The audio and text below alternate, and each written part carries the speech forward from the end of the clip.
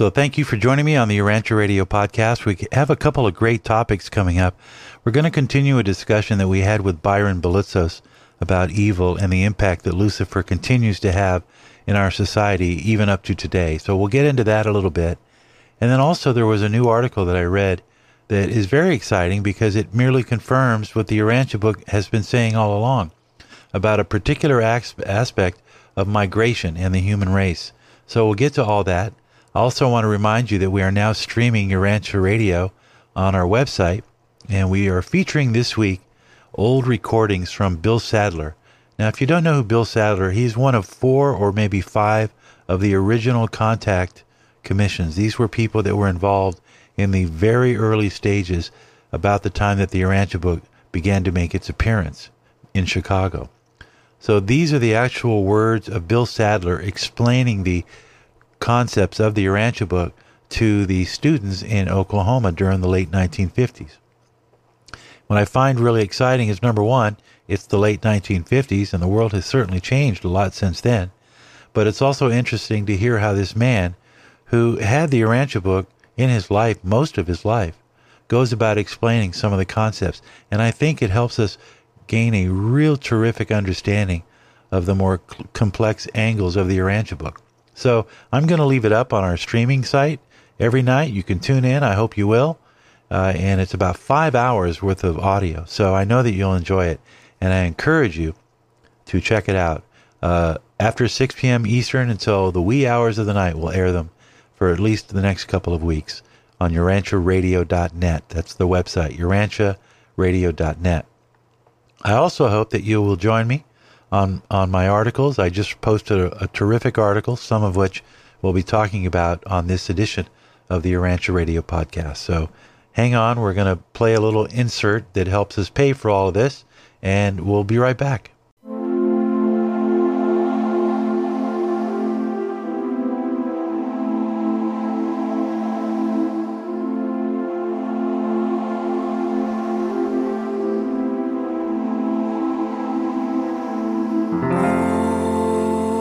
And welcome back to another edition of the Urantia Radio podcast. My name is Jim Watkins, and it's good to be here. Thank you so much. I hope that you were able to enjoy one of many. There looked like there were all kinds of celebrations going on this past week with the Jubilee of Jubilees. And I want to thank, I just want to really give a spirit-felt thank you to both Diane Lebrecht and Joshua Wilson for coming on and giving us some insight. And if you were able to watch their Zoom presentation that they did on the 21st, I know that you were delighted and inspired, as so many of us are delighted and inspired by what the Urantia book teaches us about this momentous occasion. And I do have a couple of interesting subjects to talk about this time. There was a recent discovery made. They continue to do DNA research, and they're crawling back into time, and they're learning more and more about us. And what's really cool about it is when they make the discoveries that pretty much confirm what the Urantia book was saying all along. Now, if you listen to any of my podcasts, you know that really gives me a lot of excitement when I find something in astronomy or something in anthropology or paleontology. That's why I put some of that stuff up on the Urantia website, because the urantiaradio.net website has, if you noticed, not only our past archives and our articles, but it also has stuff that's coming out in astronomy news and also in other sciences. So, and because the Urantia book has a lot of science in it and asks us to integrate a philosophy of science, philosophy, and religion, it seems to me that it's a great place where you can read about all the new discoveries. So do check out my website, which is urantiaradio.net. It will also make it easier for you to listen to the podcast if you don't have a particular podcast. Somebody said to me once, they said, Jim, I'm an old person and I'm not familiar with all of this technology. Where do I go to get a podcast? I mean, is there a place? And there's so many different places, right? I say the easiest thing to do is just search for it. Just search podcast and then the name of it, and it will pop up, and you can find it pretty easily. So if you wanted to share this podcast with a friend, the easiest way to do it is tell them, well, just type podcast Urantia Radio, and you'll find this podcast everywhere. And it's the first one that shows up on the search engine. So anyway, so we're going to talk a little bit about this exciting DNA discovery, and then also and go back into the Urantia book and pull from its pages some of the more interesting things that corroborate this new discovery. So, but before we do that, I want you to read an article that I just posted, and it's called History of the Lucifer Rebellion and Why It Matters.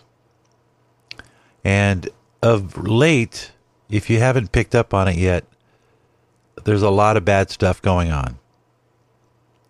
And I wanted to address head on Lucifer's influence in the day or his days when the rebellion was underway, and how it has impacted us on a lot of different levels. And this is the usual Christian thing where we're going to go into the Adam and Eve and the fall and the apple. We're not going anywhere near that. That is biblical. That is scriptural. If you are already set and you believe that all evil comes from the evil one, then, I don't want to get into any kind of debate about it. I'm only talking about what was in the Urantia papers and why it makes such an appeal to me. So I hope you'll go read it. It's an article, urantiaradio.net, called History of the Lucifer Rebellion and Why It Matters. And then I want you to consider what I'm about to tell you, because I think my statement here is more of an epilogue to that article, and I really hope you'll read it. And I also hope that people who don't know the Urantia book will read it too, because everybody's asking, why is there such evil in the world today? There is a lot of evil. I just saw something that was so dark, and it was, you might have seen it on social media. It's floating out there somewhere, and it's from Jim Caviezel. Remember Jim from Passion of the Christ? Terrific actor. And he's in another movie that has been delayed, and it's called Sound of Freedom. And if you haven't heard about it, I don't want to ruin your day. If you have heard about it, you know how serious it is. All the child trafficking that's going on in the world is beyond abominable, okay? It's beyond evil. A lot of things that are going on today, you have to scratch your head. And you say, my goodness, where did this strangeness come from? Why are people so evil? Why are people so capable of being so dark? And the epilogue for me is what I think Caligastia wants or hopes to achieve, and why he continues to peddle the ever-attractive unbridled liberty concept, or self-expressed liberty, which is a clever disguise, really.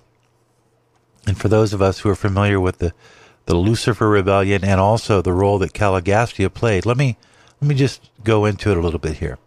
I believe that the devil gets his delight in seeing us fail. He takes pride when seeing us become selfish like he is, because in some way, maybe it vindicates him. Lananandek's sons are a fairly high order. They're about halfway between human and Michael in terms of divinity attributes. So it would be, in my opinion, too, simplistic for us to just assume the devil simply wants our souls, which is what is generally taught. I think it goes much deeper than that. I think he wants you to believe there is no such thing as the soul. I think that's his intent. If he can move you away from all of this talk about divine endowment and spirit progress, or even wanting to have a relationship with God, Caligastia would rather have us look the other way, to unbridled passion and complete hedonism and extreme secular humanism. That is his goal, whether he does it through the individual or through whatever way he is able to influence minds around the world. And I think that the main reason I believe our culture is so easily deceived by the self-liberty doctrine is because we were deprived of the cosmological duties that such freedom entails. So in other words, God gave us this ability, this great potential. He gave us mind, he gave us freedom of choice, free will, self-determination, but with that comes tremendous responsibility. And that message would have been taught to us. It would have been wired in or baked in over eons of time had there not been a rebellion, and it's not to say that there wouldn't have been some bumps along the way. Maybe Caligastia in his own way would have defaulted and we'd be right back to where we are today. But if we had been delivered of that message, that cosmic relationship message that tells us that there is an economy of spiritual life awaiting us, and if we were taught that early on in our development, we wouldn't have near the number of problems that we have today with rampant evil. Without the rebellion, Caligastia's prior mission might have been successful. Adam and Eve might have been more successful. Perhaps not even, being a necessity of Michael to show up and hit reset, if you know what I mean. Because Caligastia chose to follow Lucifer's manifesto. His pride only allows for him to continue to try to prove he's right, that there is no God, and that there is no need for suffering. And that's what some of the article goes into. So when we think of what the evil influence is in our world today, it is most certainly centered around pride, a self-serving need of affirmation, continual attention, at the expense of doing things in God's way, which, based on his character, is to be a giver and not a taker. God gives all of himself. He is self-distributive all over the universe. And he only asks that we allow his light to shine in our lives in and through the act of giving to others. That's God's will. Simple. But Lucifer, as we know, fought back against that by declaring that God doesn't exist and therefore those rules do not apply to him. Now, it's possible that he changed his mind. Who knows? The authors indicate he has lost his equilibrium, and it is pride that keeps him from repenting. So it must also be true for Caligastia. And then I'll say one more thing about that. We know that Caligastia is here. And we know, just as he had influence on Seripatesia, and of course you remember him, the Syrian Nodite, who convinced Eve to mate with Cain's father, biological father, which led to the default. And so there's no reason to believe that Caligastia is not still influential today, meddling in our affairs. The question becomes who and how. And we may never have that clear answer. Why would we? Pride is a very powerful thing. That's what I'll say. Pride is being pushed everywhere. We have a month of pride. People of enormous influence want legacies. They want to know they did something. And that's why there's so many people pushing this. They think they're pushing something virtuous, but it's actually creating a whole list of other issues. Chief among them, the breaking down of the family unit. And so we have people like George Soros who are influence peddling, thinking that they're doing something for the greater good. Bill Gates operates the same way. We don't know if these people are influenced positively or negatively. But I do think that Bill Gates is not a very religious man. And I know that George Soros is not a very religious man. Perhaps Caligastia has some other misguided leader in his crosshairs. Someone like the father of transgender ideology, John Money, who was not only an atheist, but was also a practicing pedophile, the father of transgenderism. Read about him. Read about David Weimer sometime. You'll see pure evil. And he was never brought to justice. And he is, in fact, heralded today by the progressives who enjoy transhumanism, which is very much a way of saying no to God. Transgenderism in children is, in my opinion, the wrong path. But it's an example of humanity playing with reality. We're now in that stage where we've had so much freedom, we don't know what to do with it. So now we're making up our own rules because we have the freedom to create our own context. Does that sound even morally right to you? Evil exists because people desire to embrace principles and abrogate cosmic duty. Evil is only potential as a contrast to good. And when it is acted upon, it becomes actual. So when I see pride flags, I actually see Caligastia smiling somewhere because he knows as long as there are people who are all wrapped up in their own pride, they're not thinking about the divine plan. And that suits him well. And I think he gets a real victory in that. So we'll pick up on that subject again if you want to respond to it. feel free to. urantiabookradio@gmail.com. I'd love to share your insight, but I think that I'm in the majority on this one. Again, it's all about self-pride, self-liberty, self. Those are Luciferian constructs. Lucifer said, assert yourself. If you want to get to know what Lucifer's manifesto was and why it's so wrong, the Urantia book is a great place to start. Okay, so we want to move it along here, and I've got another subject that I want to share with you, and this has to do with an article that came out, and I'll share that with you. Where is the article? Here it is. Written by Jessica Stewart, and the article is from mymodernmet.com, mymodernmet. So it's probably from one of the museums in New York. They said that using DNA analysis, researchers from the Chinese Academy of Sciences have made some surprising discoveries about the ancestry of Native Americans. They looked at mitochondrial DNA passed down in females to follow the trail of an ancestral lineage that might link East Asian Paleolithic age populations to founding populations in Chile, Peru, Bolivia, Brazil, Ecuador, Mexico, and California. This is new discovery from DNA. So what they ended up discovering is that during the Ice Age, humans migrated from northern China to Japan and then to the Americas. It is commonly accepted that the Native Americans are descendants of Siberians who crossed the temporary Bering Strait land bridge.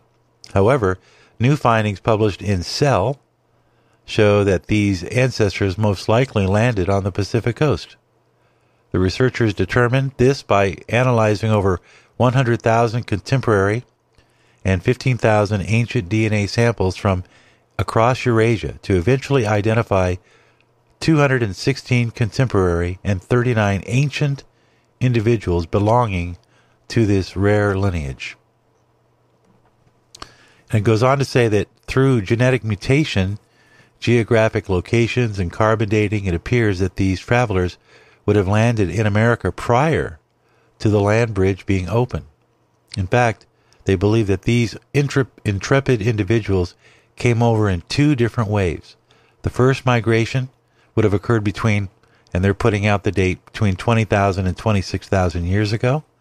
And this time, the ice sheets in northern China would have made conditions inhospitable and forced people to seek out better climate. So they're learning now that climate was a main driver in that migration. And they got it right. I mean, they really... Let me continue, and then I'll reference the Urantia aspect of this. The second radiation would have happened between 11,500 and 19,000 years ago, when the melting of these ice sheets led to a population boom.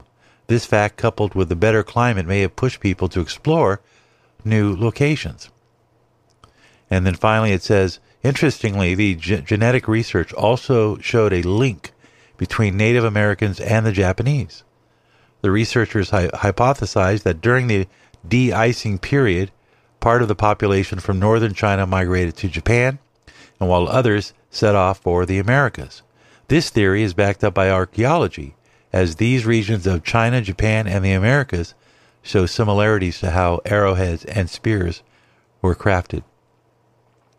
And then it concludes, though the origins of several founder groups remain a mystery, these findings are another piece of the human development puzzle.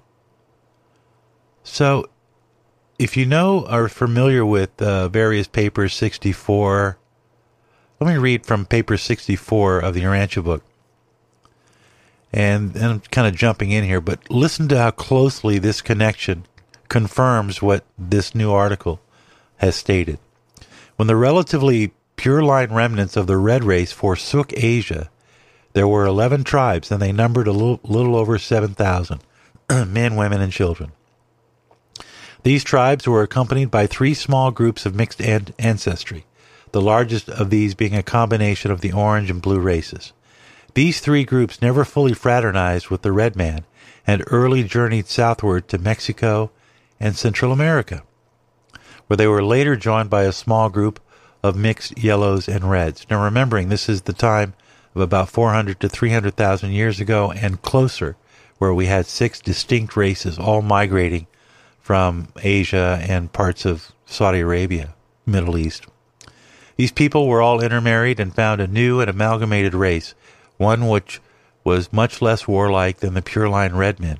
Within 5,000 years, this amalgamated race broke up into three groups, establishing the civilizations, respectively, of Mexico, Central America, and South America.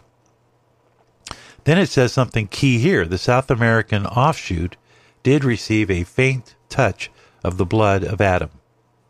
And then when we refer to paper 78, we go down here and it really cuts to the chase. If we can find it. From paper 78, 132 of this race, again talking about the migration from Asia to the West. Much later, this was long after the red man had entered along the Bering Straits. It says 132 of this race, embarking on a fleet of small boats from Japan, eventually reached South America, and by intermarriage with the natives of the Andes established the ancestry of the later rulers of the Incas. They crossed the Pacific by easy stages, tarrying on the many islands they found along the way. But the 132 reached the Pacific a long time ago. Isn't that fascinating that in 1935, when this was written, they nailed it? And here again it says, the red and the yellow races are the only human stocks that ever achieved a high degree of civilization, apart from the influences of the Andites. The oldest Amerindian culture was the Anamonalantan Center in California, which again, going back, referring to the article, they say that there's remnants of this red and yellow race in California that is Asian. But this had long since vanished by 35 BC. In Mexico, Central America, and in the mountains of South America, the later and more enduring civilizations were founded by a race predominantly red, but containing a considerable admixture of the yellow, orange, and blue, which were all of Asian descent. And then finally there's this. Again, this is substantiating the article that was just published based on new discovery in DNA. These civilizations were evolutionary products of the Sangeeks. The Sangeeks were the original modern human, I guess, the colored races. We know this from the Urantia book. Notwithstanding the traces of Andite blood reached Peru, excepting the Eskimos in North America and a few Polynesian Andites in South America, the people of the Western Hemisphere had no contact with the rest of the world until the end of the first millennium after Christ. In the original Melchizedek plan for the improvement of the Urantia races, it had been stipulated that 1 million of the pure-line descendants of Adam should go and upstep the red man of the Americas. Because by the time Adam and Eve were here, which is approximately 40,000 years ago, the red man had already long since left Asia and had migrated to North America. So these papers, 79, 78, 67, 64, all confirm, almost with some striking accuracy, of the article that was recently published in Cell magazine. You might want to look it up if you want to do some reading. It's probably on the website too, urantiaradio.net under Science. But again, it's written by a woman, and I think I had her name, but I'll have to go back to that. And it just, again, it always makes me thrilled when I see something like this. The name of the author is Jessica Stewart. And that's where we'll leave it today, this time up on the Urantia Radio podcast. I sure appreciate you stopping by, and I hope that you've enjoyed our conversation this time. And we'll certainly do it again in a future episode. Keep writing, keep communicating, and we love that you are here. We're almost at 110,000 downloads, and I think that's pretty terrific. The Urantia Revelation, boy, we sure need it. Share it with a friend, and we'll see you again soon on the Urantia Radio podcast.